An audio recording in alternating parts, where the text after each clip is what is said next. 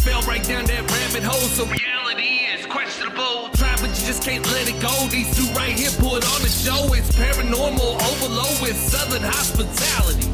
Haunted murder, mayhem, tip while discussing immortality. Locations with a dark past, history that comes to life. Hillbillies with a knack for everything that goes bump at night. Overthinking if you by yourself, these two will have you turning on the lights. Mixing in a little comedy to make sure it all fits in just right. Hey. Welcome to Hillbilly Horror Stories. Now here's your hosts, Jerry and Tracy Hall, and their dog Ninja.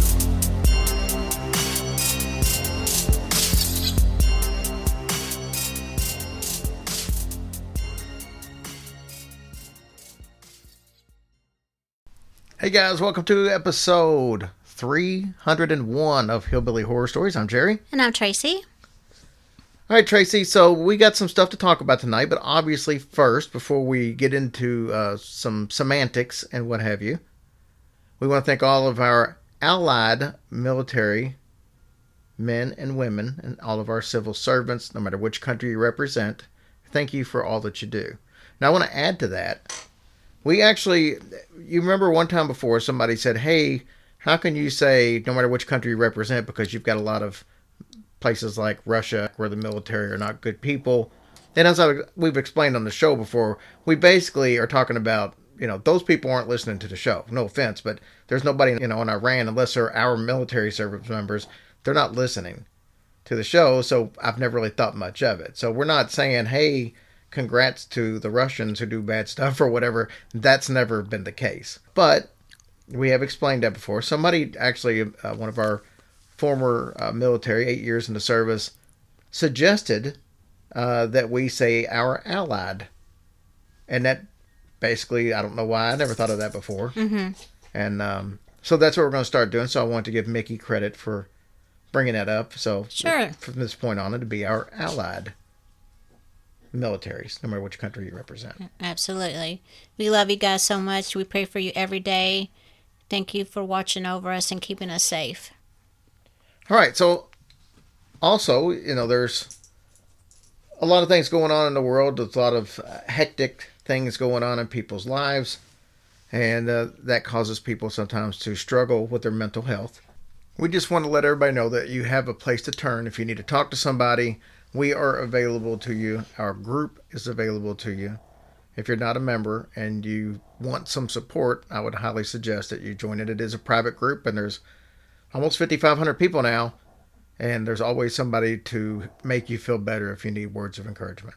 All the time, and we are so blessed and grateful for you guys in our group to do that. And if you would rather call the 800 number, it's 273-8255. You can text them at 741-741. And we always tell you can call Jerry or I. It doesn't matter. Give us a call. We'll give you our phone numbers if you need it. And just please reach out. We all love you and we're all here for you. All right. So before we get into tonight's episode, we're going to be as transparent as possible. We've had some changes taking place in the show. So we are moving Hillbilly Horror Stories to another podcasting host. With that being said, it will not make a bit of difference to most of you out there. You're not going to change anything. You just listen the way you always listen. Right. Should make a bit of difference. But with that being said, there was a lot of work that goes in on our end on getting episodes ready to move over. We've had to go through 700 episodes and take out any old commercials that were in there, all of that. And it has really been time-consuming this week.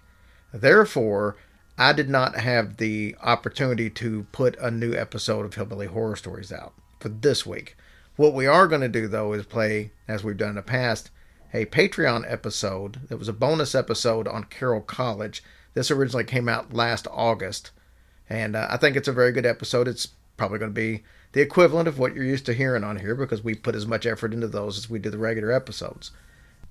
With that being said, if you are a Patreon subscriber and you've heard this story, maybe you would want to hear it again. But if you don't, skip forward because we've got Rick Rellis on, and he is a Bigfoot hunter extraordinaire. He's been doing this for 12 or 13 years. He leads expeditions out there for the BFRO, and he was absolutely fascinating to talk to.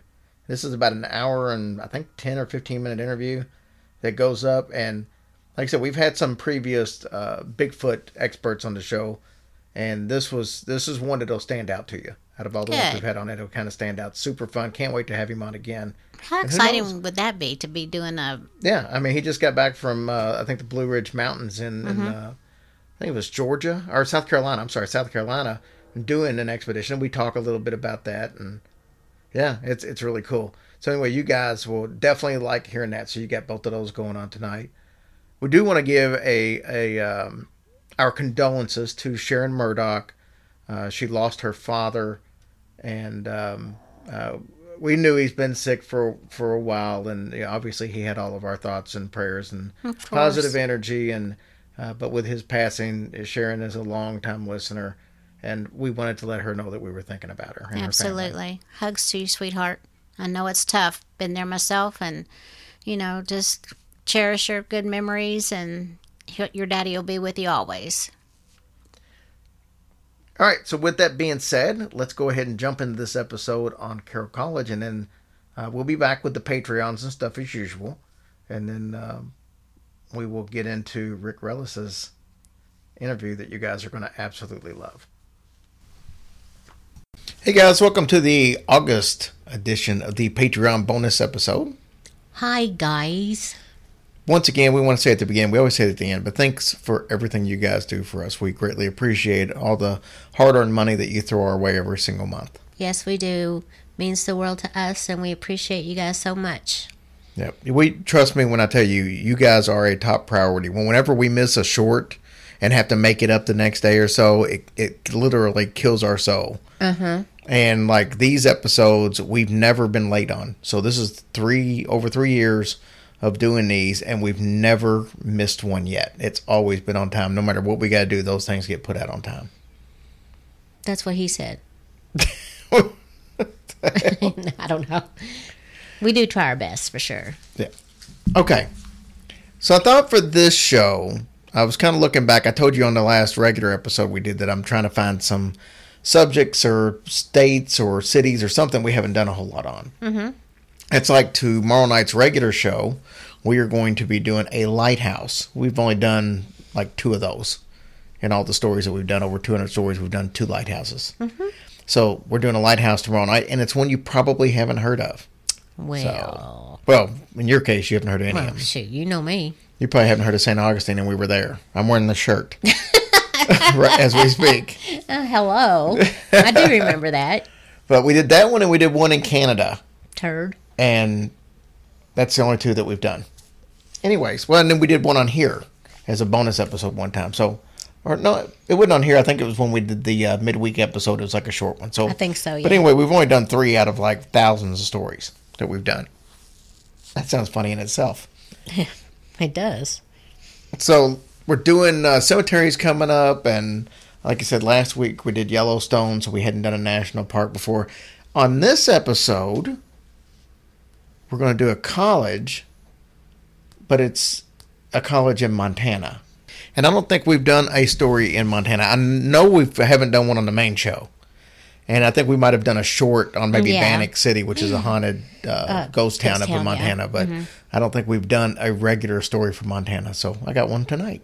I would love to go there. Montana? Yeah. It's the big sky. It is. I think that's where Alexis and Chris went that time on their vacation. It does seem like they went to And Montana. they had rented, some guys just like rented out a cabin or like a house or a little house. It even came with a real dog. I remember that. Yeah, it had a dog that lived there. They rented the cabin. It already had a dog there. Yeah, it was really nice. Very peaceful, and they showed where they was able to ride bikes out there and stuff. And yeah, it does look like it'd be fun. Yeah, it does, definitely.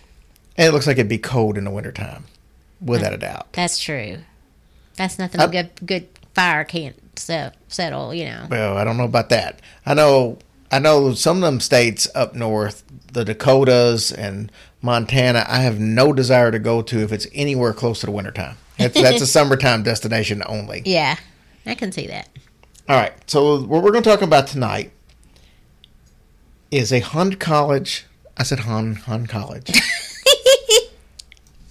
Let's try that again. It's a haunted college in the capital of Montana, Carroll College in Helena. Helena? I don't know if it's Helena or Helena. I've heard it both ways. Oh, I believe it's actually Helena. Really? Helena sounds way better. Well, it might, I could be wrong. I could be wrong, but it's okay. Well, I'm going to call it Helena, and if I'm wrong, somebody can correct me. Okay, so we took a quick break, and we looked at the pronunciation, and we heard it pronounced 3 different ways. And we even went to a Montana website, and it said basically that people outside of Montana pronounce it Helena or Helena, but inside the state, it's Helena. So I still don't 100% know. But we did our due diligence. Let's call it the Big H. All right. Most colleges have the same kind of rumors or urban legends. You've heard them all before. Of course. It's always a student who committed suicide or something like that. So most of the ones in Carroll College do at least have some type of factual evidence. To back it up. up. To back it up, yeah. The first one we're going to discuss is that of a gentleman by the name of Matthew Kelly. Now, that's not his real name. Okay. They used a pseudonym on it. But he was a student in the 1960s, and he had been at a party that night, and after arriving back at the dorm, he had been drinking, and he went to the bathroom. While he was in the bathroom, which is currently blocked off, by the way, he fell and he hit his head on the sink. Oh, shoot. This caused a severe cerebral hemorrhage, and it caused his death. Oh, my goodness. Just because probably somebody missed the urinal and he slipped and peed. Or because he was drunk. And that happened too. I don't even know if they had a urinal. Did they have urinals in the 60s? Oh, I'm sure they did. I don't know. This caused David Miller, who's now a high school teacher in Helena.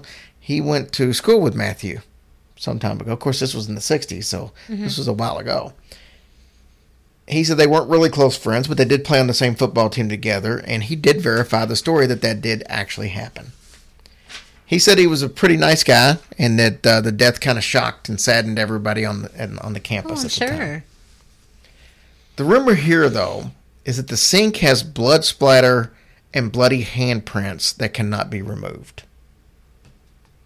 David said that the ghost stories kind of started when Matthew had died, but it was still a couple of years later, and he had already graduated by the time that this happened. So he wasn't around when the ghost story started, but he did start hearing it because being a high school teacher, he's got a lot of students that moved on to that college. Mm-hmm.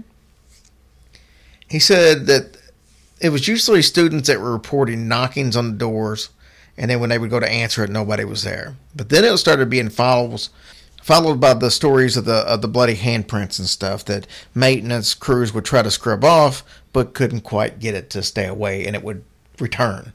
They would come back. Must have not been no Mr. Clean back in the day. Right. Mr. Clean, Mr. Clean. So the story's been popular all over campus for almost 40 years now, when you think about it. Margaret Hoagland, she worked in the maintenance crew there from 1983 to 1991, and she said that the first thing that incoming freshmen always wanted to do when they got on campus was go see the bathroom with the blood-stained sink. And the fact is that area has been blocked off for years, so it really wasn't something they were able to take people back to. Oh. So, I mean, they could, because they're using it as a storage room, but we'll get to a little bit about that. Pete Rusovich, he was a student there, but he also worked on the maintenance crew, and he said that as soon as they would get hired onto the crew, they all wanted to go over and take a look at it, but they wouldn't show any of the new guys the bathroom. It's just like, yeah, you got to earn your way in or something. Oh yeah. So eventually, after asking several times, one of the members of the maintenance crew decided to take Pete up there. And he said it was only after they took several days to really build up the expectation. So they were like, oh, wait till you see it. Oh, you're not going to believe your eyes. And so they kept doing that every day, and then eventually they let him go see it. So they kind of teased him a little bit. Pete said he saw what everyone had been talking about. It looked like dried blood splattered all over the sink. He thought it was strange that nobody had cleaned it up. He then heard that someone committed suicide in there. So he didn't know the whole story of Matthew. He just knew that he thought somebody committed suicide in there. So the story of the sink was there, but not necessarily the story of what really happened. If it wasn't blood there, then he said somebody did a pretty damn convincing job of making it look like blood. Well, we talked about Margaret Hoagland, and she says that's exactly what happened. She said that Pete was really onto something because that was not blood stains on there. She said that not long after Matthew had passed away, that some pranksters got in there and they used red paint, and they did that to the sink. And then when they tried to take the paint off, the paint wouldn't completely come off. So that's what you got. So she's saying it's not real blood; it was just paint to begin with. She also said that the reason that the bathroom was blocked off, which obviously adds to the mystique of not only is there blood in it, but the bathroom was blocked off so nobody can go see. But she said the reason it's blocked off is because it was just really became outdated and it needed to be renovated, and it was going to cost so much to renovate it, they instead just turned it into a storage room. So, no excitement there. Not according to her anyway. She said, though, just because she doesn't necessarily believe in the handprint story doesn't mean that there's not some weird stuff going on that she does believe in there. She said, for example, there was a female cafeteria worker. She saw a ghost one Sunday morning when she was serving breakfast to the priests. Now, I didn't mention this before, probably should have since I started bringing up priests now. This college is a private Roman Catholic college, so that's why there's priests in there. But she said it was during the summertime, and she was sitting there having coffee, and she saw an apparition. No one exactly knows who the apparition was, but this lady said she knows for a fact she saw one, and this was before anybody had ever told her that the college was haunted. So she had no clue about hauntings or anything when she started work there. This was the first instance that she had. It's come up for her. So it wasn't like somebody put these things in her head. Wonder what kind of stuff they were dressed in, like attire. Oh, I don't know. Say? I don't know. She didn't say anything about what the apparition looked like. She just said she saw an apparition. But she did see one. Oh, yeah. Yeah, without a doubt.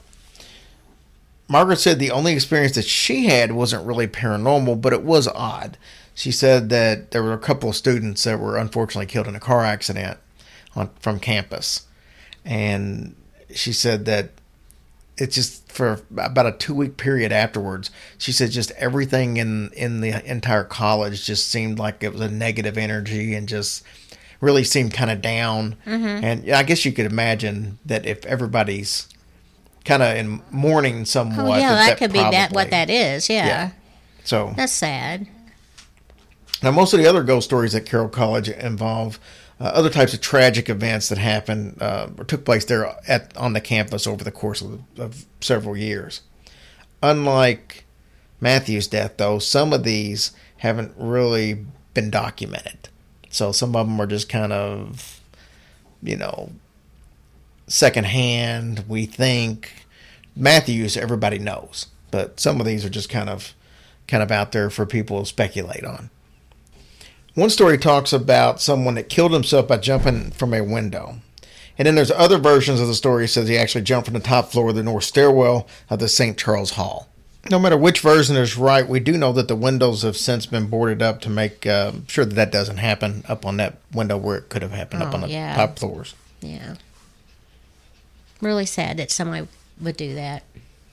Oh, yeah, without a doubt. Now, even though the windows have been boarded up so that can't happen again, people still say that you can see and hear a man falling from that window. There's also a story about another man who fell down a flight of steps between the floors, and he possibly passed away also.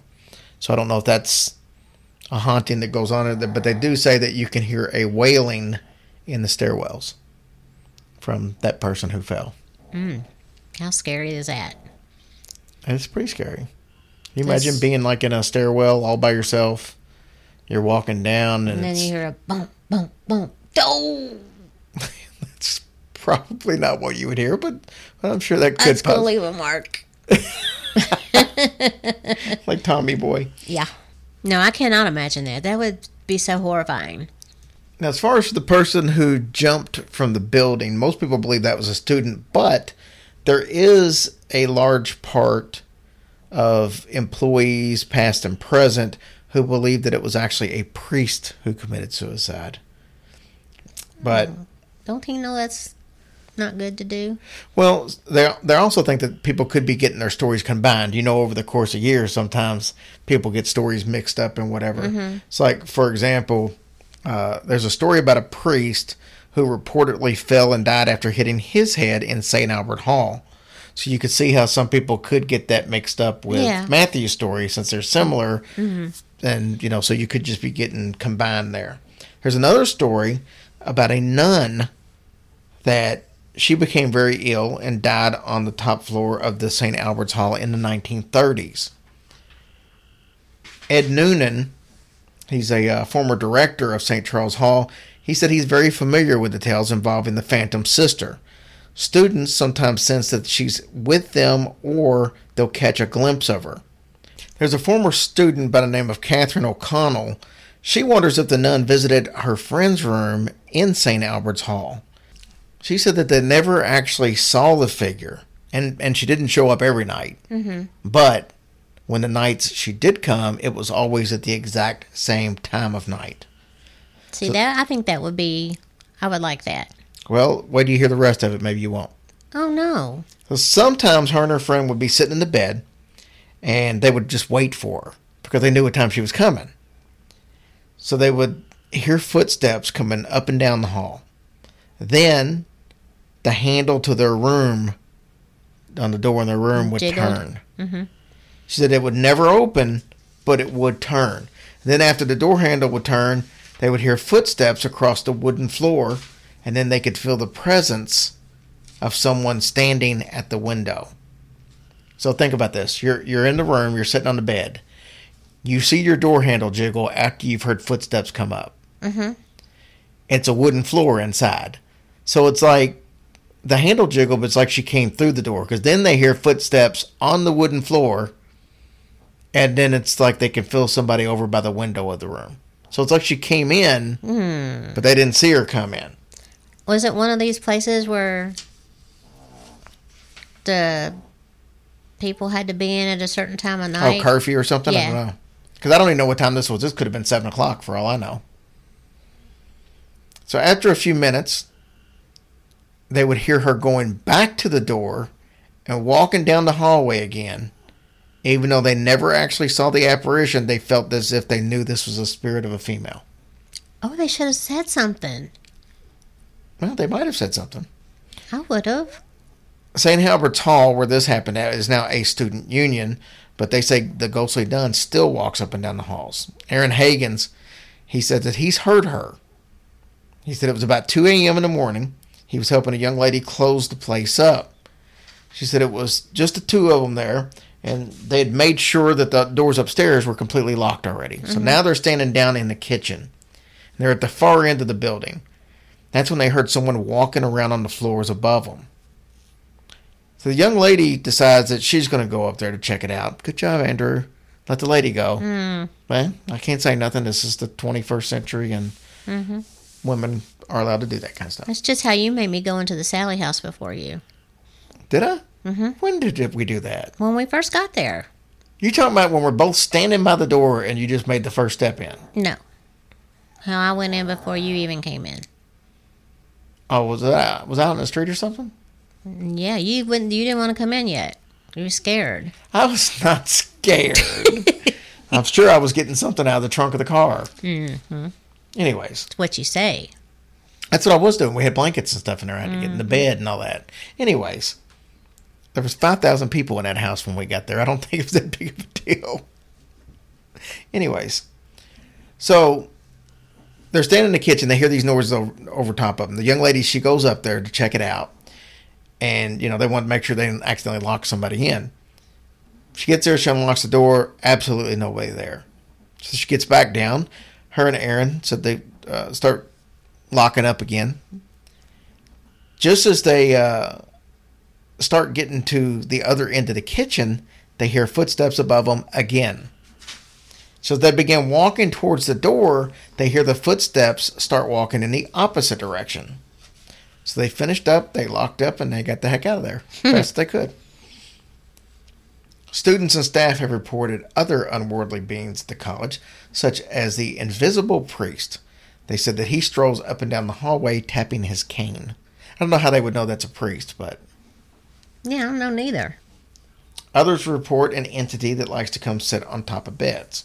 There was one female student that said she woke up to the sound of her voice calling her name. It was her best friend's voice. She knew it. Mm-hmm. And she kept hollering, Julie, Julie. She said the voice kept calling all the way down the hall.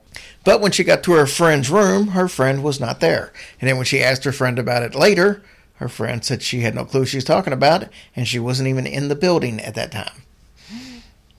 How about that? Yeah.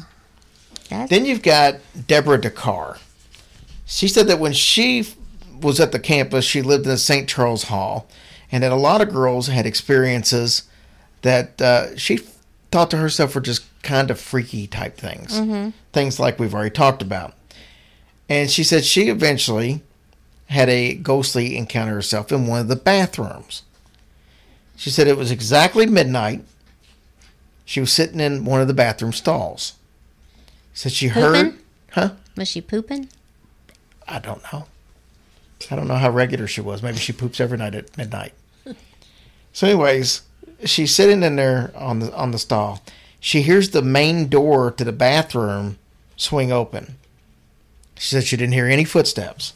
She kind of looked down toward the bottom of the stall to see if she could see any feet coming in. Mm-hmm. She said she heard the door to the stall next to hers open.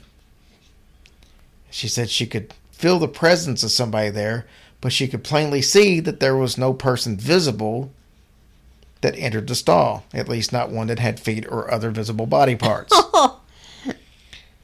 She said then the toilet in that stall flushed. Deborah said she jumped off the toilet and she ran and rushed out of the bathroom. Said she never believed in ghosts before this, but now her little experience at Carroll College definitely made a believer out of her. Well, I mean, at least she was courteous and flushed the toilet. Ain't nothing worse than ghost stink. Right. A ghost herd. As annoying as most of these ghosts seem to be, usually they don't play the role of troublemaker. According to Ed Noonan, he recalls sensing a presence in the old Charles Hall whenever a student living there had some kind of serious problems going on. He said it was almost as if a spirit was looking out for the student body. And he felt like they were always being watched over. So that was a positive. Well, yeah. One girl said she was sick with the flu, and she felt someone in the room keeping her company, even though her door had been completely locked and no one could have come in. She said it wasn't frightening to her at all. As a matter of fact, she was comforted by the presence. No, that's really nice. Aaron Higgins, we talked about him a little bit earlier, he said he believes that the entire college is protected by someone. As proof, he brings up the fact that there was a train wreck that occurred near campus a few years earlier. So the brakes gave way on a train. It rode backwards for miles.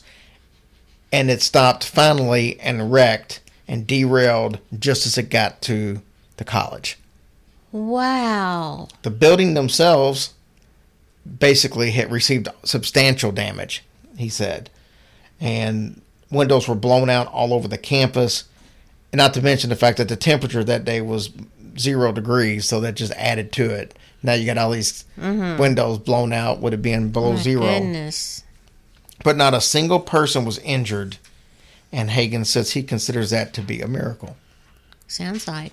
So while many kind of associates with the college agree with Aaron Higgins that this unseen presences do live there, and they are looking over, not everyone is a believer. One of the administrators said that his opinion is the term true and ghost story were just a lot of bunk, in his opinion. He didn't believe in any of it. But students in the... But did he believe in angels? I don't know. I didn't ask him. Well, duh. I didn't get to do a personal interview with him. Students in the dorms, though, especially at nighttime, they believe otherwise. So anyways, that's our little story. Well, that is really nice that they are being looked over. That's such a comforting feeling. I would dig that. You know what else I'd dig? What? A grave? No. You could, though. if you would go downstairs and get me something to drink. Okay. Because I'm like spitting cotton. It has nothing to do with this podcast, but yeah.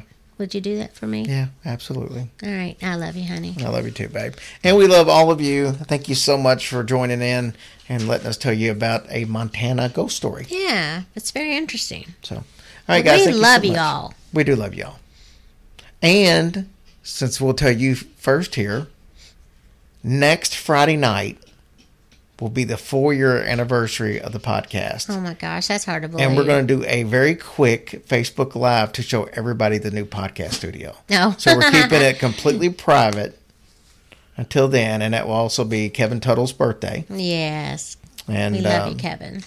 You know, Kevin was one of the reasons that we started. His birthday was the reason we started on the 21st. Mm-hmm. So, Exactly.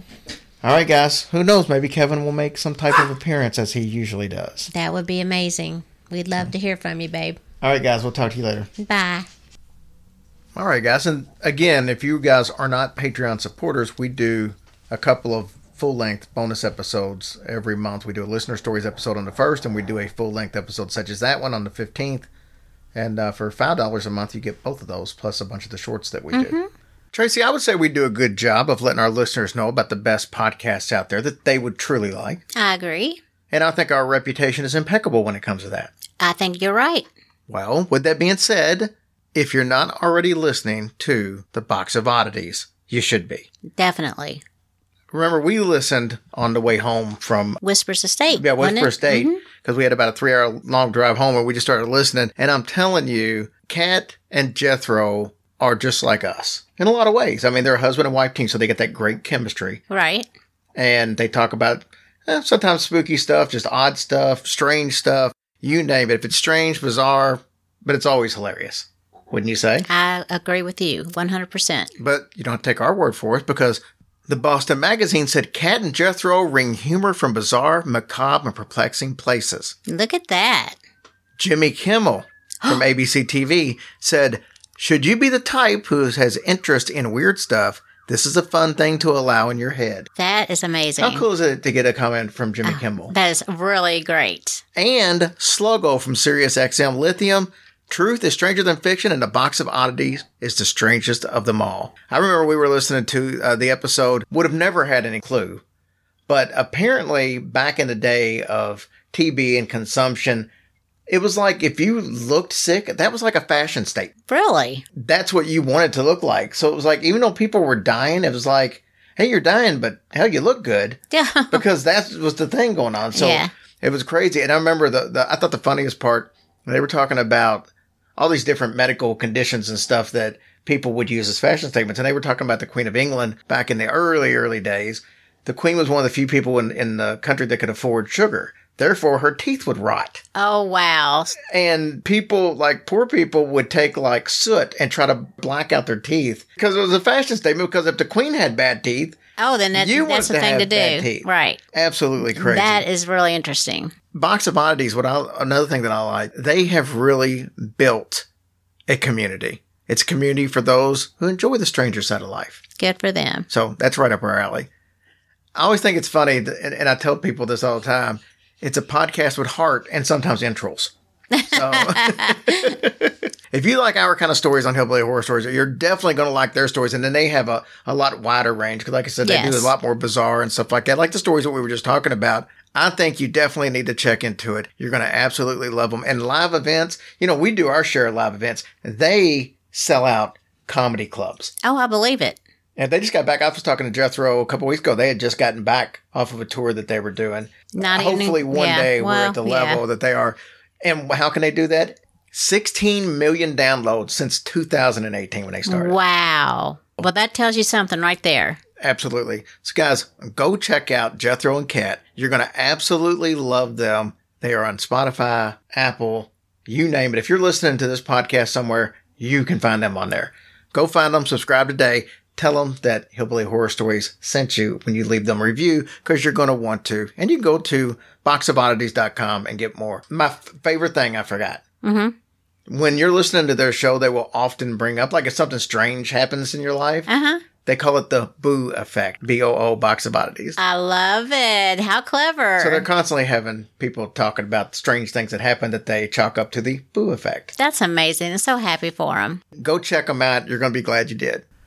Tracy, obviously the Louisville event was awesome. It was. Packed house. We had a great time. Everybody was so awesome, and we appreciate it.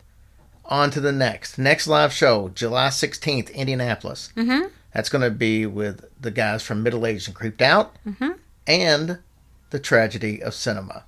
And I know I was talking to James from Tragedy of Cinema the other day, and they're going to pick a story that's horror related. Awesome. So it fits right in. And of course, Todd, Sean, and the gang are going to do they do creepy stories all the time. Right. That's what they do. It should be a really fun show. Yeah. And this will be one of the cleaner shows. Obviously, Brohio adds a certain level of creativity to the events that we'll say, the adult creativity. And Justin has a little bit of a potty mouth at times. So I know that's hard to believe for some of you out there. So those shows aren't as family friendly. This show will be 100% family friendly. Yeah, absolutely. Bring the kids. Yeah. I don't know if we can bring the kids because it's at the VFW. I don't know if they have an age limit. But it might be, I think it's 18. But I'm just saying, if you are not a fan of profanity, this is going to be a good show for you because all the shows are going to be clean. Yeah. So it's going to be fun. Get your tickets, hillbillyhorrorstories.com. They're only $20 a piece. And this location only seats, I think, 60 people. So. Oh, is that right? Yeah. And just for the record, Middle Aged and Creeped Out and Tragedy of Cinema are both in the Indianapolis area. So it will probably sell out because they're going to have friends and family members. So if you're thinking about getting a ticket, get your ticket now. Like I said, it's a couple bucks cheaper than our regular tickets, and it's going to be a blast. Yeah, come and support and just have a nice day with us. Absolutely. Looking forward to it. All right, what do you got as far as iTunes reviews this week? All right, I have Yvonne B., Mojo Lobster, Pamela Gamela, Officer Glenn, and his canine Gaza. That's what we always think That's exactly right. B.L. Shepard and his son, which just came to a show. Greg H., thank you for your new review. We talked about you earlier. We really appreciate it. Our Patreon this week is Megan Manahan. Thank you, sweetheart, for your support. We love you guys so much and appreciate y'all taking the time out of your day to write us a review. You guys are awesome. Oh, and I wanted to mention real quick, Tracy, we had a blast last week. We got to record with Zevin Odelberg with Kind of Murdery podcast. Of course, he's a friend of the show. Yes, it was so much fun doing it, too. Because normally it's just me on a lot of these things, and we got to both be on this one, so that's extra fun. We've had very few where we got to do them together. I know. I don't know why I'm not in on more of them. I usually blackball you and don't allow you on the shows. So, but no, right. we want to thank Zevin for having us on the show, and we've talked about it at length on here several times before. Kinda Murdery, Kinda Murdery, and Zevin is a good friend, and he's been, more than supportive of our show, and a lot of the other podcasters have now become friends with him. And I know he's, had some of the other podcasters on his show and vice versa. So I'd love to see everybody helping each other out like that. Oh, absolutely. He's a cool guy, too. Y'all need to give him a listen. Yeah, typical Californian. He's got that, the great hair and the Don't tan and all. He does have that. But yeah, go listen to it. That's the episode we were on last week. But you'll see it on there. Just listen to all the episodes. That way you're sure to not miss it. Absolutely. Check it out. All right. I've put it off long enough. Let's listen to Rick Rellis. All right. Hey, guys, I know you're always asking, why don't we do more cryptids? We do some on occasion, and we've had some good cryptozoologists on. Today, I've got Rick Rellis on. He is actually a BFRO investigator. And for those of you who aren't in the know, that's a Bigfoot Field Researchers Organization. That is the creme de la creme out there when it comes to Bigfoot research. And that's pretty much who everybody refers to. Now, he lives up in North Carolina right now.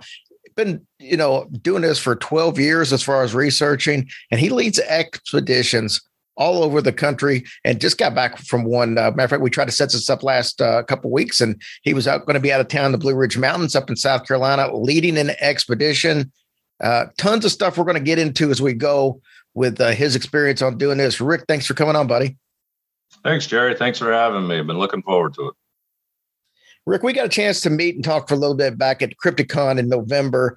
And like I said, with your busy schedule, my busy schedule, it's taken us, 4 or 5 months to get this thing set up, but I'm excited to have you on. Well, I appreciate being on. I enjoyed talking with you at Crypticon. I think we're going to be there this year too. And, I love talking about Bigfoot research. And, I've been fascinated with your podcast for a while, so I appreciate being here. No problem. So I'm going to go back to the beginning, Rick. You had an experience in Wisconsin in 2010 that kicked all this off for you. Tell me a little bit about that experience.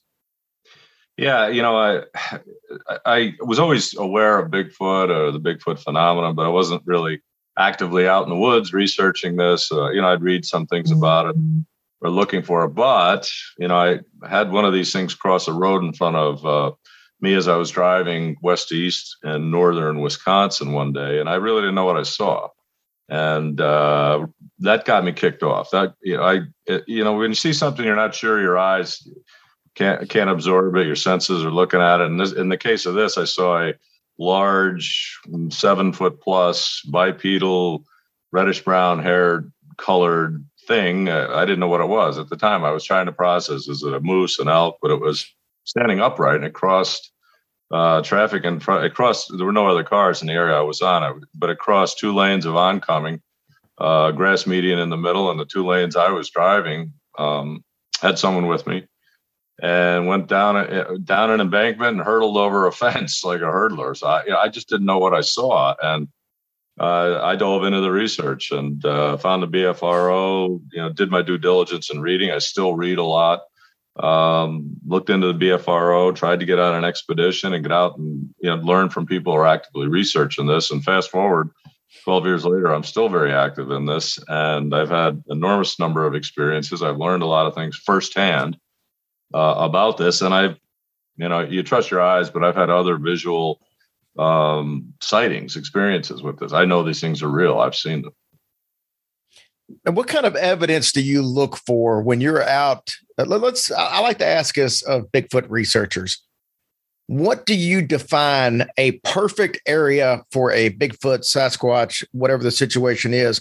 What type of property would we say that you're looking for that would be a perfect place to start searching for a Bigfoot? So that's a great question. I appreciate it, Jerry, because when we do expeditions, and the BFRO does anywhere from 8 to 12 expeditions around the country every year too. We lead these team of people out into an area, but we look for a history of sightings where people have reported seeing these. And BFRO has a very, very large database that's been assembled over the years. And there's investigators like myself that will talk to witnesses that report seeing one of these things or having experiences, encounters with them, whether it's on their property or property that they, are frequenting. And, we go into and look into clusters of these things. So you do find that, you will find that as you map this out, you'll find clusters of sightings. You say, well, why are they possibly in there? And the evidence, to answer your question, visual evidence where people see these things, or they maybe are mischievous getting on a farm property, and people are seeing them regularly there. A good area is typically going to have, number one, water, because these things are typically around water or water source. So whether it's swamp or waterfalls, and I actually, if there's an insight in this, I've been doing a lot of work on looking where there's clusters of waterfalls, and it seems the sightings for Bigfoot always are around them. So where you have areas, counties, or areas of a lot of waterfalls, geographically, Bigfoot sightings seem to accumulate around them. So you need a water source that will follow the water and the waterways. One thing about Bigfoot, people think it's a singular creature out on the West Coast. It's, roaming wild by itself. That's not the case. There's lots of them. There's never one. I can tell you that firsthand from my own research. There's never one. They're always in groups. And so I think just like tribes, they are family units. They have social order, and they're in a group. And typically where you have a water source, an ongoing water source, food, and they will follow game, or where game accumulate. They're omnivores, so they will follow game and game trails. And then you got to look at the plant life. They are omnivores and will eat a variety of things. They harvest and eat crops where they're grown, and so we get reports of that all the time where they're seeing their farmers' fields and things. So you got to look for food sources, you got to look for water, and then we have a database that tells where these things have been sighted or experienced over time, and so that helps you isolate an area. So those are some of the things we look at. As to the question on evidence, footprint casts are great. Any audio you can get is great. Certainly a visual is great. These things will leave stick structures in the woods, glyphs. They'll leave things around campsites. So you can get physical evidence, you can get audio evidence, anything that's sensory.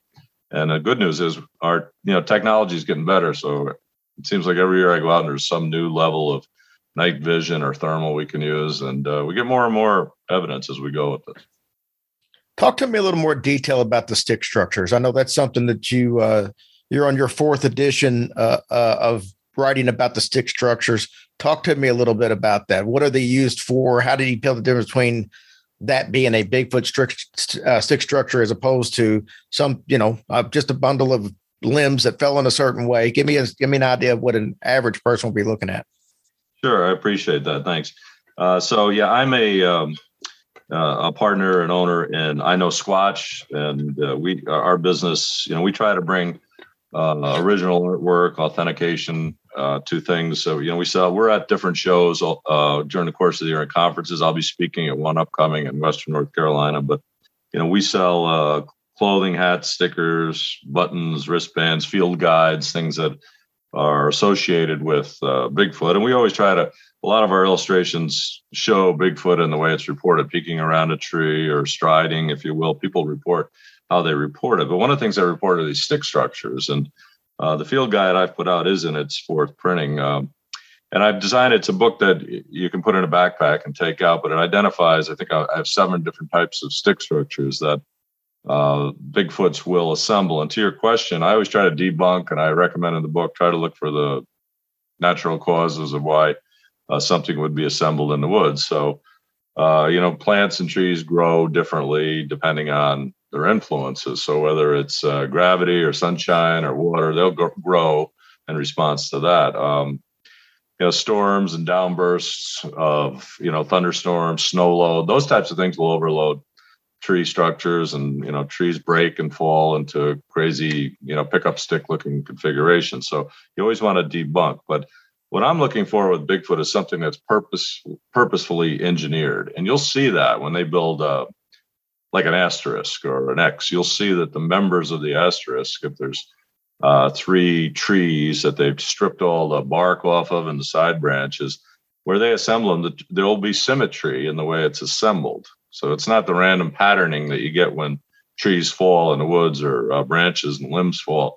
These stand out. You'll see the symmetry in that there's an equal amount of tree on each side of the center or focal point of the X or the asterisk. When they take and bend over a tree or an arch, and you'll see these sort of like, I always say, like croquet hoops will be one after another in the woods. They'll stick the long and not the rooted end in the ground, but the other end, after they strip the side branches and bark off a lot, they'll stick that deep into the ground or hold it down with a large rock or a log. So you'll see purposefully how these things have been built or engineered. Sometimes not just built by an individual, but it takes more than one to do it.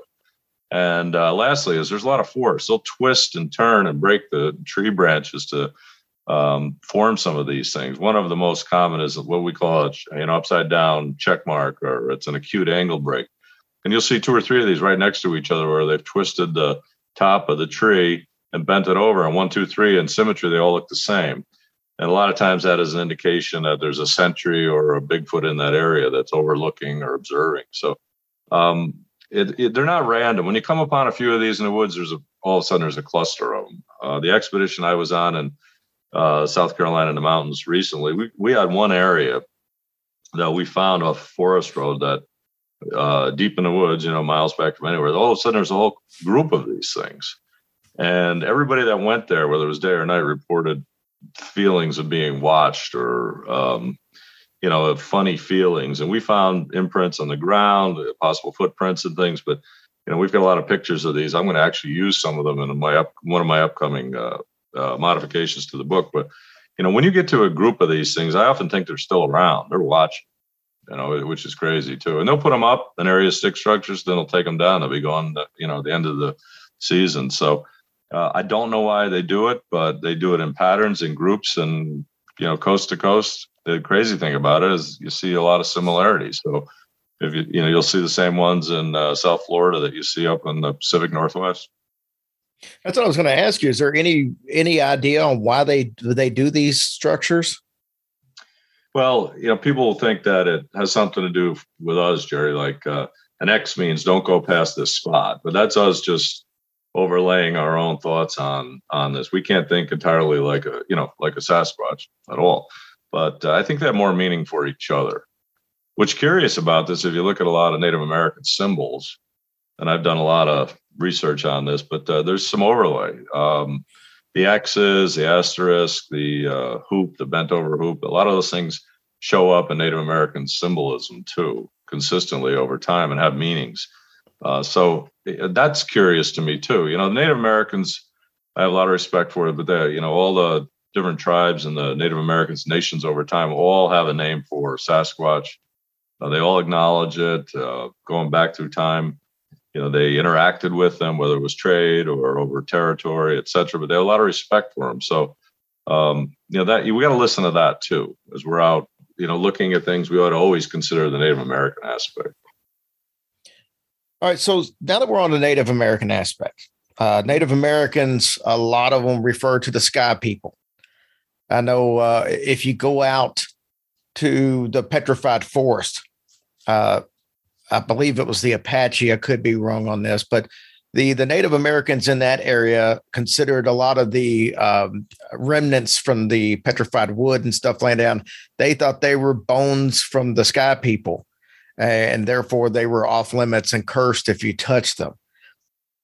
A lot of people equate the Native Americans talking about sky people to the fact that aliens have been around for as long as people could exist. Now, there are two different thoughts that I know most people think that Bigfoot and the likes are creatures, cryptids that have just been here and they're very elusive. But there are people who feel like they could be either interlopers from another dimension or they could be aliens. Which camp do you fit in? So I'm going to answer that. When given two choices, take both. And there's an unhealthy trend in Bigfoot research, and maybe it overlaps into ufology or paranormal ghost research, etc. But there's two camps, sort of. One is physical evidence. It's a primate that exists in our woods that has only physical characteristics to it. It's undiscovered. There's a small number of them, and that's all it is. It has primate behavior. Don't even talk to me about any, human aspect, DNA, human characteristics. The whole pognid versus hominid thing. There's the camp that it's relic hominid. If you look at Dr. Meldrum and a lot of his research, that's kind of where he's arrived at. And then, if you go, we are, I know Squatch Red, a lot of these conferences, I speak at some, but you do get a lot of discussion about, the physical side. That's one camp, which gets very, very dogmatic, especially people that have done research over the years. They want to just fall into that. I think it's kind of safe in their mind that, hey, it's physical and it's a primate. And then there's the quote unquote woo side of things. And when you say woo, well, it's paranormal. It's an alien. It was brought here from somewhere else, or you call it interloper, but steps from one dimension to another here, and has paranormal abilities, and it can cloak. You can be looking at it, and then it disappears, and that's because it's not really there. Has characteristics and can phase in and out like Predator and the Predator movies. I mean, you hear all these things one to another. So, yeah, your question to me is which camp am I in? And I said both, and that's because my experience has been both. So, I can't explain. Things happen when you're out looking for physical evidence with these things, daytime or nighttime. Things happen that are physical. You may find a footprint. Footprint will show up, on trail. I had this happen in the Smoky Mountains about a year and a half ago. I was with a group. It had rained, but we went in to an area scouting for a nighttime activity, night hikes, came back through the same trail, and there was a huge footprint right in the middle of the trail, right down where we had gone through. Now, we felt like we were being watched. I've got some photos of that area that you can see some things hiding in the mountain laurels, etc. But they stepped right in the middle of the trail and left physical evidence, as much as to tell us, military will do that, but as much as to tell us, hey, we're here, we know you're looking, kind of thing. But that's physical evidence. So we get audio, we get recordings of them, whether they howl or whoop or knock, the ways they communicate with each other. We get that. That's physical evidence. That's actual auditory. But then paranormal stuff happens around these things that are hard to explain. How is it that all of a sudden you can see two red eyes peeking around a tree in the woods looking at you when it's dark out? I don't know the answer to that. Or white lights moving in the woods. On the two expeditions I've been on in the past month, one in mountains of northern South Carolina, one in the mountains western part of Georgia, I've seen white lights, and I'm scratching my head saying, what the heck happened? Where are these coming from? I've seen them before, but twice in a month. One of them followed a group of four of us up a trail at 1:30 in the morning. I looked back and saw the thing coming up the trail. It was about 100 yards behind us. Then it ducked down off the trail, went into a creek area, and we all ran to try and find it. Couldn't find it. I can't explain it. It was a white light following us up the trail. I observed this for a number of seconds, probably 5 or 6 seconds. I watched it and then called the rest of the group to turn. We all went after it and it was gone. Now, I don't know how that happens, but it's not unique. When you do Bigfoot research, different things happen that you can't explain. That doesn't fall into a physical category. I can't cast that like a footprint and show someone, but it happens. So, you got to stay open-minded with this. These things happen a lot around when you're doing Bigfoot research. And, to dismiss one, just say, from the physical cave, hey, anything paranormal, that can't be, that's not evidence, I think is incorrect. And I like Tom Powell. I always talk about him when I get asked this question, but his books, Edges of Science is probably the best one. He talks a lot about, it's all proof. It's not necessarily all proof, but it's all evidence. We have to be open-minded to the evidence. I was talking to John E.L. Tenney probably 3 years ago, and we got on the subject of people who had Bigfoot sightings or experiences. And he said a lot of times they didn't really remember. And I don't know if this might just be suggestive or not, but he said they didn't remember until it was brought up, or some brought it up on their own, that before their sighting, usually within seconds of their sighting, they either saw a bright flash in the sky or maybe like a sonic boom sound, that he started experiencing that, or he started getting that from a lot of experiencers. Is that something you have come across in your research? I have not experienced the sonic boom type of thing or the loud noise. I've heard unexplainable noises around these things because they're great mimics. So one of the things I learned about them is they're masters of deflection. And I said earlier, there's never one. They work in a group. Maybe you're in a place in the woods where they are. And not every place in the woods you go out at night, they're not always there. But if you're in an area they are, and they come around, they're curious, why are these people on a trail? They're not hunters. It's, 1 a.m. and they're back in the woods somewhere where I frequent, or and they're nocturnal. They're active during the day too, but they move a lot at night, and they come around people and maybe they don't want you there, and they can make you feel uneasy. They'll use different noises, maybe a sonic boom. Maybe we've heard noises that are mechanical, digital, everything. I think they mimic noises they hear. We hear circular saws, car alarms, car doors opening and closing, digital beeps. They'll mimic cell phone sounds. It's crazy the stuff they'll do. And, there's no source of that's actual around you in the woods, and yet it's happening, and it makes you uneasy. So they do a lot of things to make you feel unpleasant. So maybe you'll get out of there. I mean, they're masters of stealth and deflection. And, you may have evidence you're collecting, you're recording this, or they're around, these kinds of things will happen if they want you to move. So whether it's a sonic boom or we call it zapping, but it can feel electrical or like a heavy weight has been placed upon you, or you get fight or flight. But when they do that kind of thing, they typically want you out of the area. You need to pay attention to that as a researcher. Get out of there. As crazy as it sounds, I talk to them all the time when they're around. Sometimes they interact. They'll talk back and forth. You'll hear them talking with each other, or they'll toss pebbles in front of you, or knock on. You'll knock, they'll knock. You can interact. But other times they don't want you around, and that's when you get these sonic booms, unpleasant feelings. Get out of there. And I think you got to heed that and just leave. Because you don't want to antagonize these things. If they are territorial, they do like routines, and if you happen to be in the middle of one of them, they're going to let you know and kind of push you out.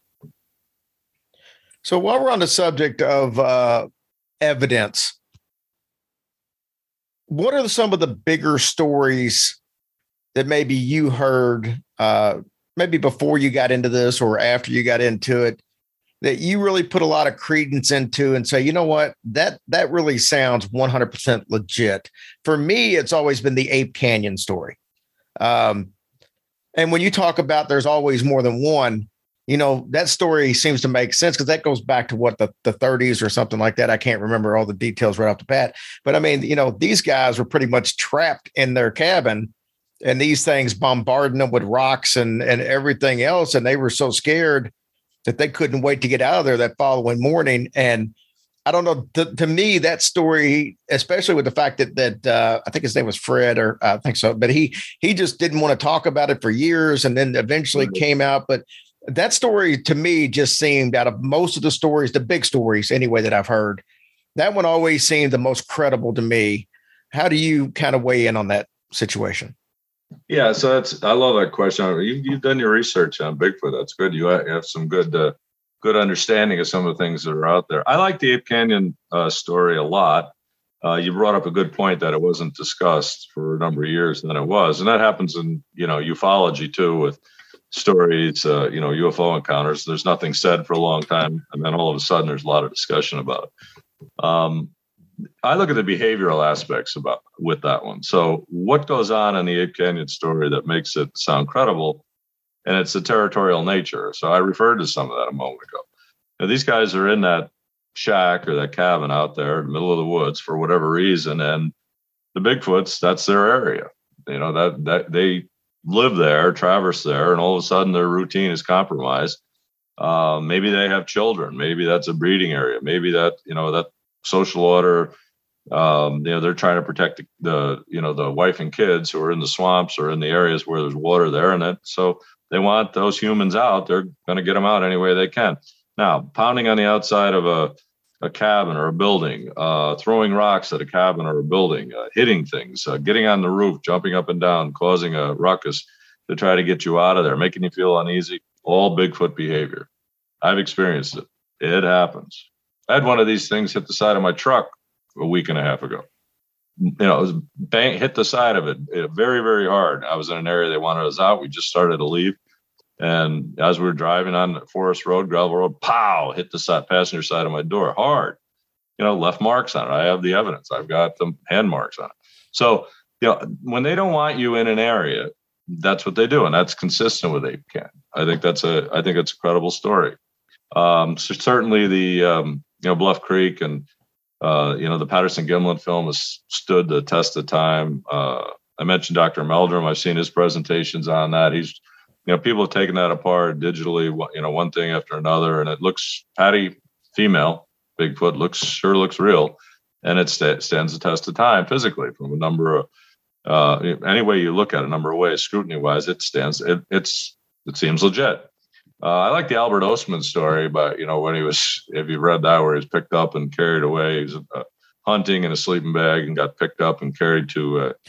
Oh yeah, we reported like a family unit, and was sitting there, had some of the things in his backpack, and was with this. It seemed like a family of four. I'll call it husband, wife, and son and daughter. But was with them, and his descriptions of them and their behavior is really good. And the father, Bigfoot, if you will, got into the tin of snuff he had, and that didn't go well, or chewing tobacco or snuff, whatever. And then he ran out of there, got out of there as fast as he could. So, how do you make up stories like that with if you look at the account of that, the detail on what they look like, et cetera, is pretty darn good. And, so I look for, I investigate a lot of witness reports, go out to their property. I talk to it. You do get hoaxes.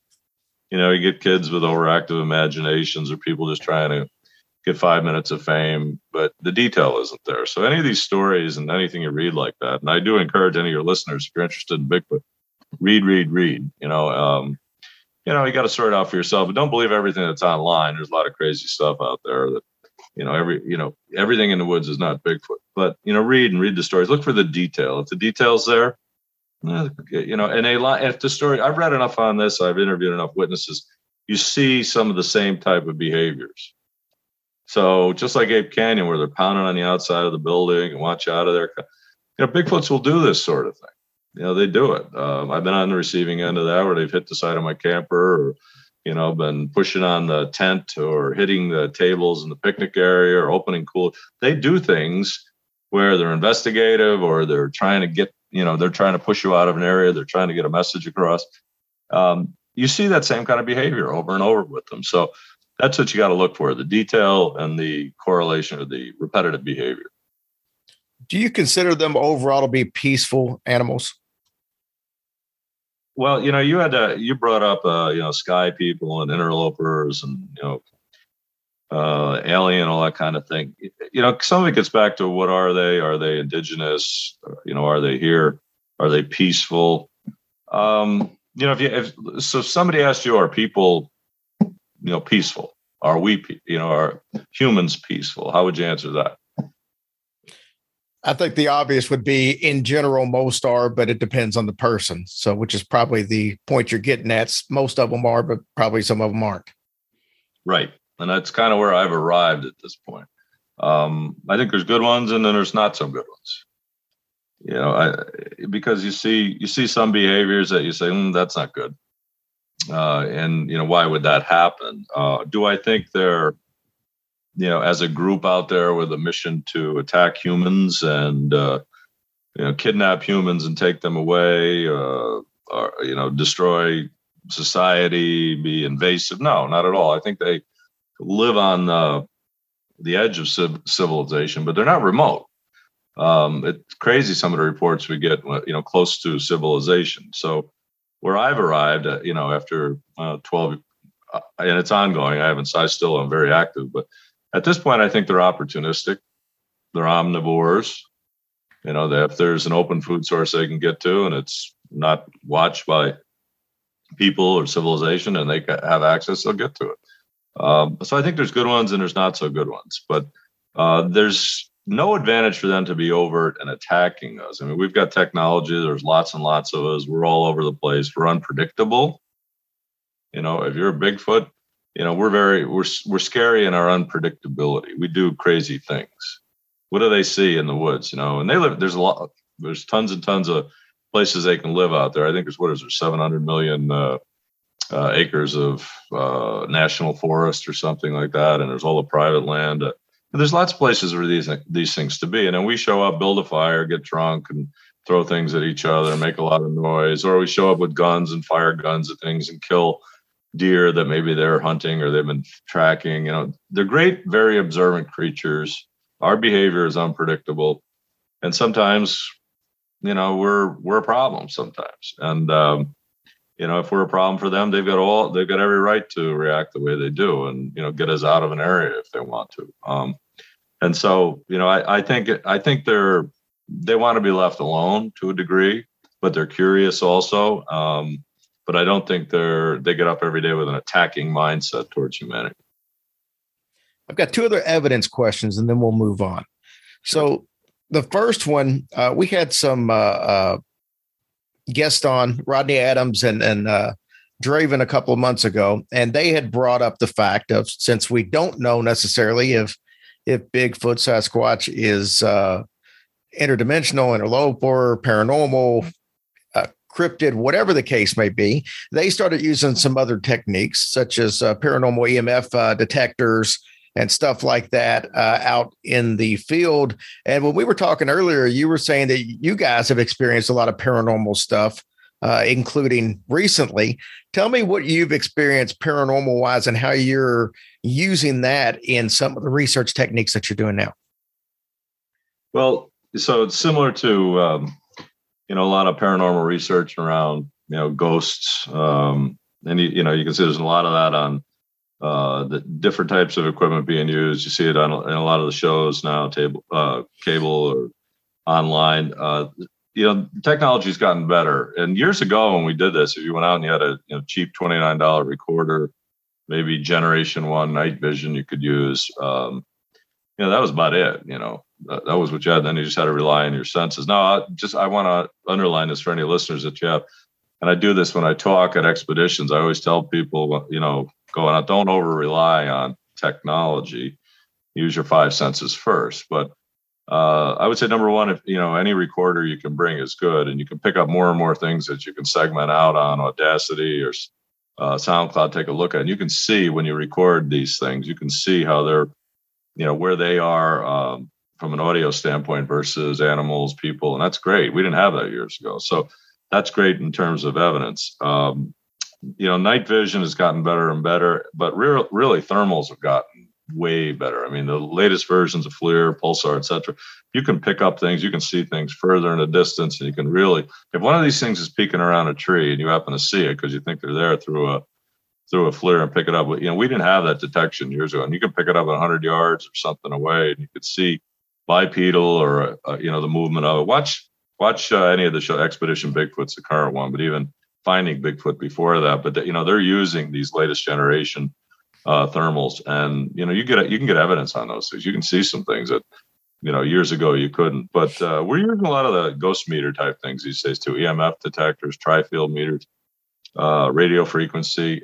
I had it just recently on one of these things. We were at a spot at end of a forest road in the dark, and we had activity. They were starting to come around as we had built it was cold. We built a small fire, and we'd been in this place a couple hours. A lot of times what we'll do is we'll go down, a group of say half a dozen of us will go down to an area that we'd scouted during the day that looks good, maybe near a water source, woods, surrounded by woods. You always try to give them the high ground so they can observe you.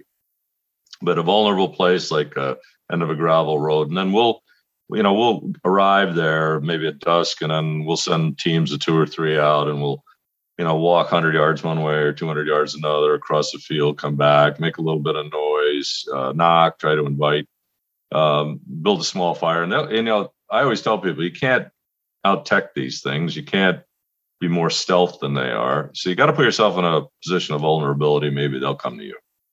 And if they choose to come around, and that, back to my scenario, you do that. If they come around, it's not from one place. They'll come around 3 different places or 4 points of the compass. They'll be around you if they can, and they'll interact with each other. So they'll knock, or they'll make whistle noises or a whoop type noise, and we'll hear them, and they'll be around us. But that's when these meters and things start going off, which is crazy. You're in the middle of the woods, in the middle of nowhere. RF meters should not go off. No electricity. No, right. But they do. And the one I was on recently, and you've heard these because you do ghost type investigation, RF meter just clicks, slow click as it goes. And all of a sudden it goes haywire, just, like a Geiger counter goes crazy. And it's at the same time they're around. Now, I can't explain that. I'm not here to say it's traditional primate behavior either. I don't know what that is or how that happens, but I've experienced it. We'll use EMF meters, and we have activity, and we'll stand and hold them and turn 360. And curiously enough, all of a sudden you point the direction where the sound is coming from, or you think they are, and they spike. I've been in areas, I know an area, a habituation area where these things frequent, that I still interact with the individuals that own the property, and they've got a site at the back of the property. These things come on a regular basis, and the EMF readings in that area are off the charts. I can't explain that. Now, why would that be in the middle of the woods? Why, and they weren't there before, and now they are. In the, area they interact with the Bigfoots, where they, leave things, Bigfoots bring things back and forth. The EMF numbers are astronomical, and they spike big numbers. And I can't explain that. They weren't there before. Why is this? So, when you get to the abilities or the things that go along with the, a Bigfoot or Bigfoots, that are not physically explainable. These are some of them. And the good thing is we've got detection devices now that are picking up some of this. It's a head scratcher. I can't explain it all, but I'm here to tell you, these things happen. All right. Well, I got to ask you the one thing that you've been asked a million times, I'm sure.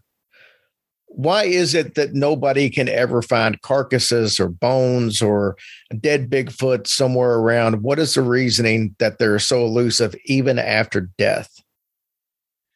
So there's a number of things you could say. And it's funny. I just read a member of a number of groups online that do research on this, and a couple of them are armchair quarterbacks, just do it from their laptop. But some do a lot of online research and look into it. But there have been, I'll just make a statement, there have been recorded interactions with these things where over time they were caught, or a body was found, or believe it or not, even there's some records of these things.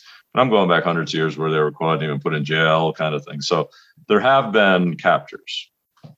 I don't want to talk about any individual one or whatever, but there have been, and you can find some of that in research. The animals, or the bones, the carcasses of animals in the woods, typically don't stick around that long ever anyway, because other animals will eat them. I mean, they're digested routinely. So that's another reason too. And then third, as I said earlier, there's never one of them. So if they're in groups, they take care of each other. What do humans do if someone passes away? We incinerate the remains, or we bury it. The burial, that type of thing, has been witnessed. You read up on that sort of thing. You can read some of that, where people who have been observing these, have been allowed to be around the Bigfoots as a group, have seen this sort of thing. So why isn't there bones? I bet you there is too. And why, I bet the government's got lots of this evidence too. I sympathize with the government because the government's not all knowing. The government acknowledges this. They have to answer a lot of questions on it. And I don't think they can answer all the questions. I'm not here to answer all the questions on this. I don't know. It's a gift that keeps on giving. I keep learning more and more about this as you get out there. But bones and the bodies, etc. I would bet the government has got all of that. Could acknowledge it, but I don't think the government can answer all the questions that would come out on it if it was acknowledged tomorrow. UFOs are getting a lot of military acknowledgement now. You're seeing a lot about that, right? Think back 5-10 years ago, that never would have happened. So, one step at a time. I certainly don't know everything about these things. I don't believe the bigger agencies like the government does.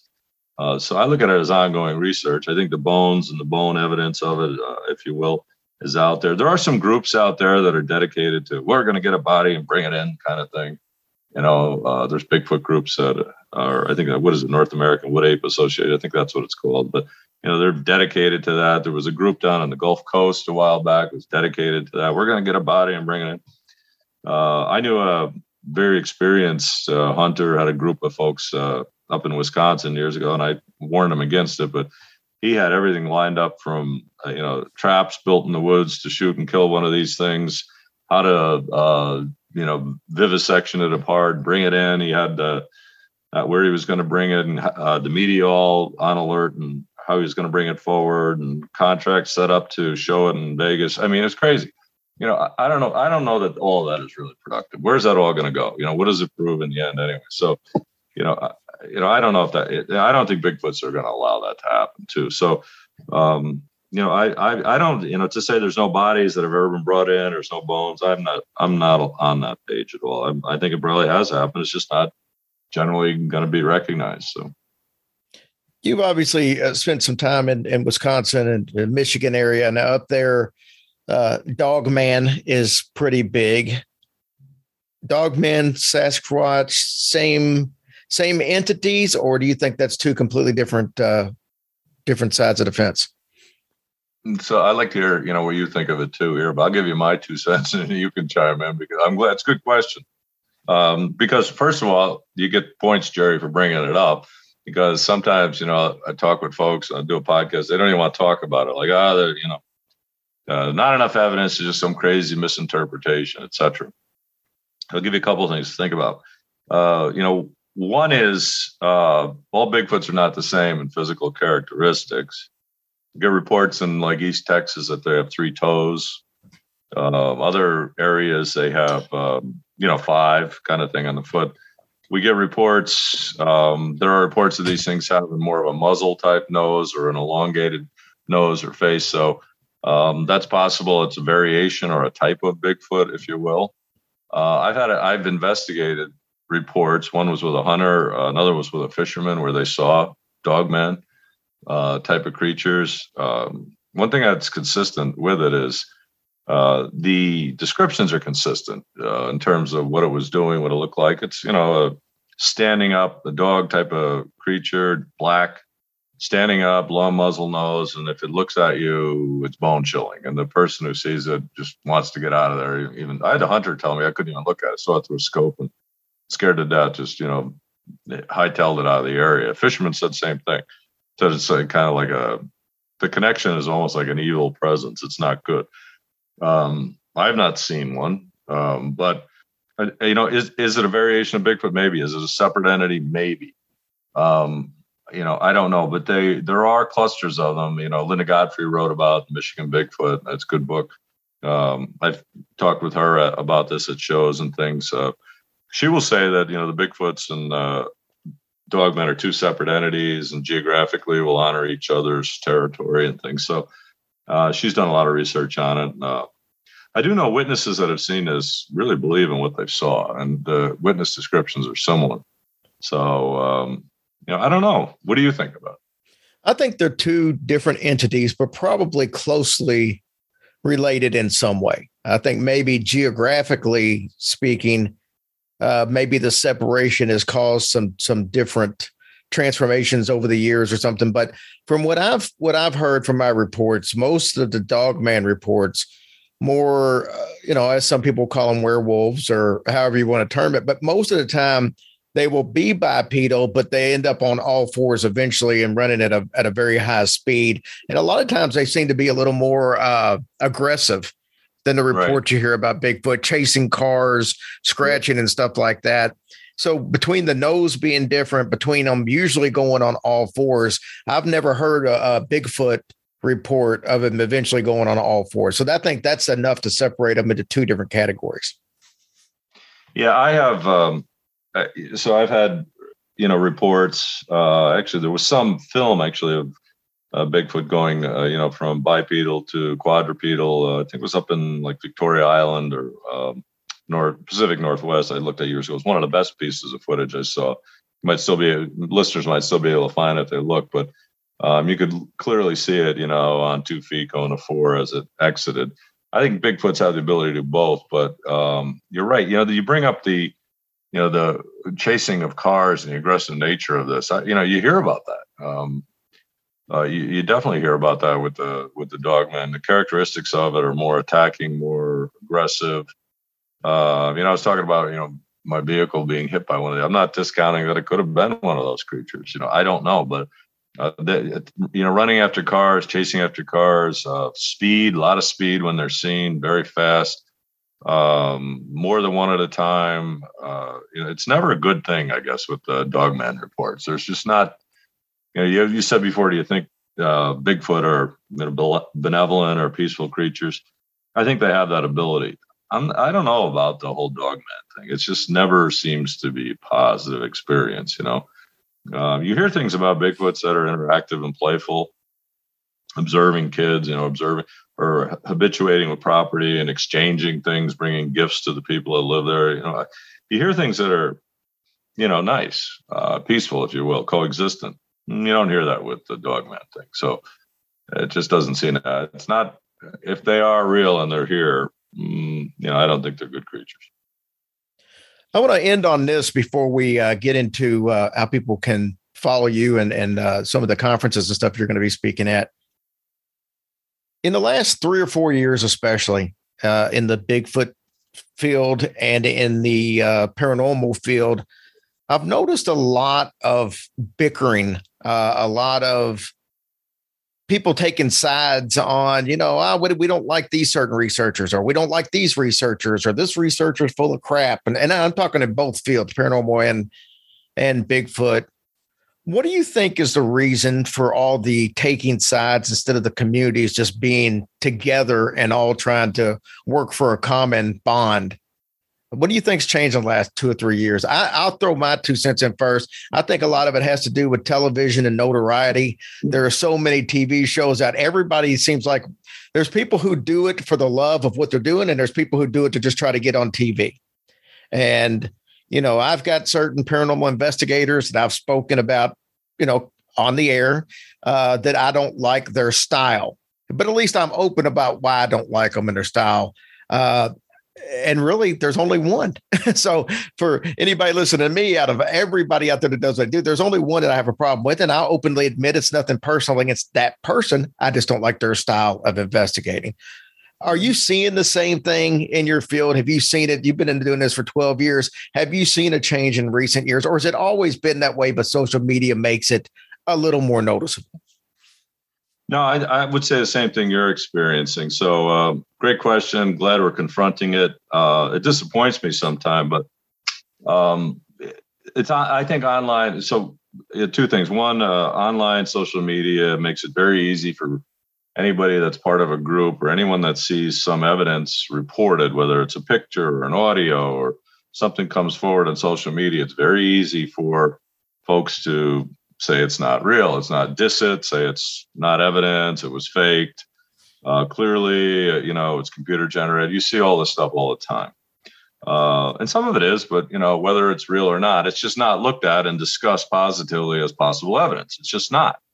So I think social media hurts that stuff a lot. It's easy to sit back and just be judge and jury over things online. And I don't have a lot of tolerance for those groups. I could tell you about one that they do it routinely.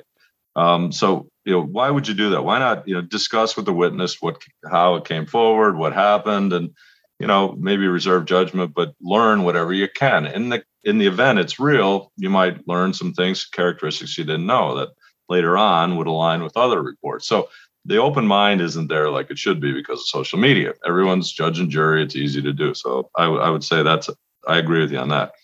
Notoriety, number 2. I think you're rock solid on that. And I'll refer to TV for that. But, a lot of the ghost shows that were on in the past, some of them there was 1 or 2, go back 10 years, the one that Jason Hawes has and all that, that pretty good stuff. But it was pioneering, but you could watch it and they were out kind of on a journey trying to learn about this thing. And now you got some of these shows. I mean, they're so astonishingly sensational. It's hard to even watch, so it's hard. You just change the channel because they're just trying to they're trying to, whether they're analyzing white noise and telling you that, I just heard the ghost recite the Declaration of Independence. It's crazy.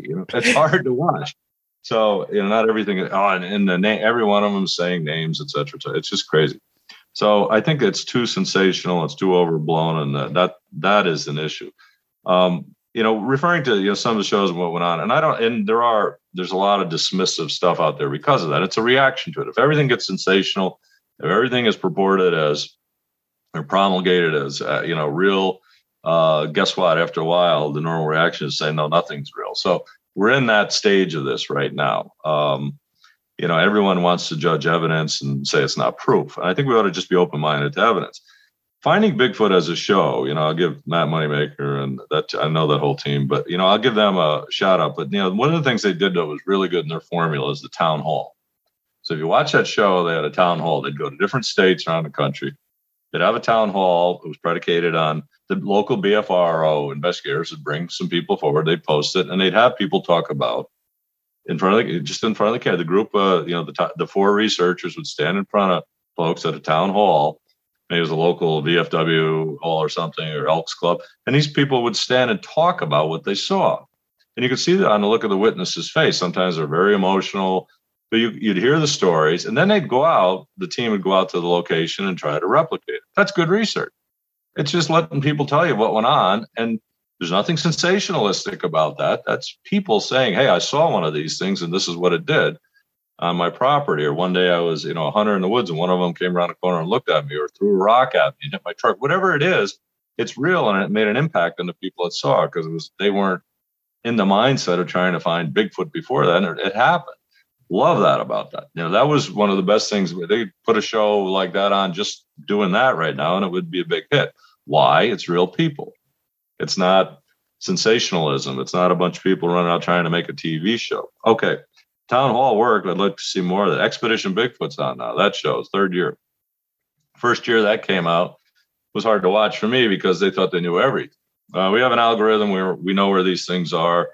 Again, I think they were going down that path of trying to prove, and we know everything about it. And they went to regions out in the Pacific Northwest, and Bigfoot crosses this region based on reports. And we ran our algorithm this time of year. We have 2 weeks, and it's going to be here, and we're going to get the, all it was crazy. I couldn't even watch it. All right, go forward a couple of years now. I just had this discussion with a group of folks online, but they've gotten a bit more humble. The show's gotten better, and it's because they've run into things they can't explain. And, they're realizing that, hey, maybe this thing is unpredictable and there's more of them than we thought. And they're out here and they're kind of flipping the script on us a little bit. And we need to just, suck it up and just record this stuff as evidence. But if you look at what's going on now with those 4 individuals in that show, I mean, they're scratching their head, on television. I think that's okay. Scratch your head, go on out and gather evidence and say, hey, I'm not sure what this stuff is, but it really happened. And look. And, I like that, I like that. And they're using new technology. They're using one of those shows recently, they're using LiDAR, and they got, as they were scanning an area from above, they got what looks like a bipedal figure. They call it a ghost figure, but, it was a tall bipedal figure moving through the woods, on LiDAR. Well, great. They applied technology we didn't have before. They got some evidence we would not have gotten before, and they're scratching their head over it. That's fine. I mean, that I like that because it's just open-minded and it's being self-effacing and it's just bringing the stuff forward. So, I think we got to transition through this period of time here where, we have a lot of people, especially because of social media or what you said, the sensational nature of trying to make everything be a big event. We've got a lot of that going on, and we got to get out of that and get into, hey, let's just look at the evidence, and whether it's paranormal evidence, woo, if you call it, or it's physical evidence that we know and we've seen before. It's all evidence. We all ought to chalk it up, put it on the board, and talk about it. Rick, it's been a blast having you on, buddy. I could probably talk to you another 2 hours, and unfortunately, neither one of us had the time for that today. But if somebody wanted to hear you speak, what's the best way they can keep up with what events you got coming out? I know you're going to be in Gatlinburg at that the Bigfoot event that they have up there at the end of July. Tracy and I are going to try to make it up there for that one. So excited about being able to see you again then.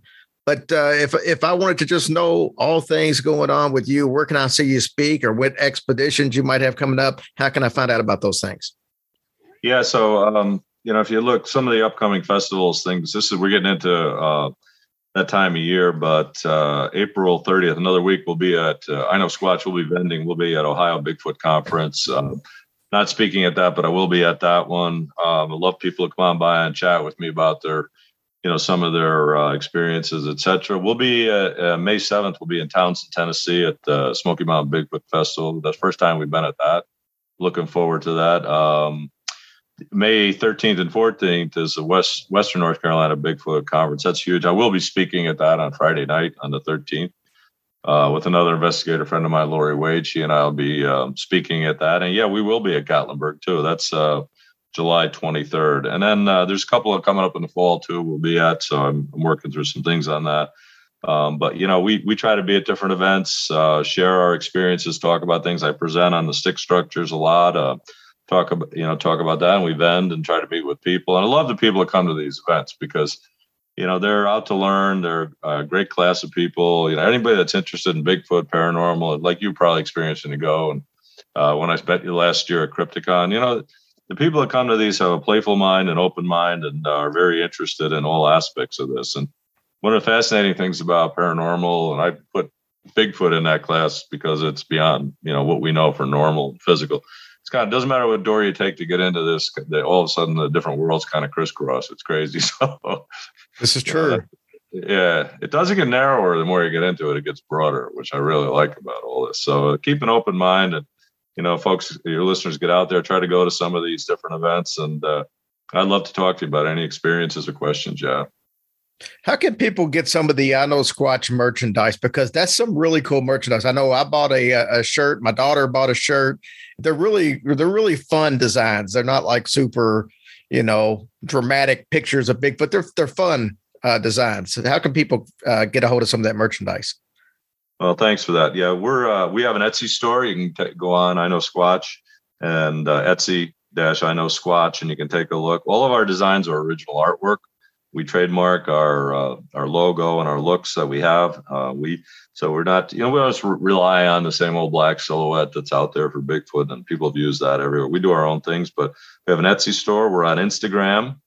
We post on that regularly. We're on Facebook and we're on Twitter. So you can look us up, I Know Squatch, and find us on any of those. And, we stay up to date with different postings of things all the time. We welcome anybody wanting to post or follow up with us, any things that they have out there. But those are the best places to see us. And, we're just trying to bring it forward in the way that people report seeing it or report interacting with it. So that's what we depicted in our representation. So, and we do all original stuff.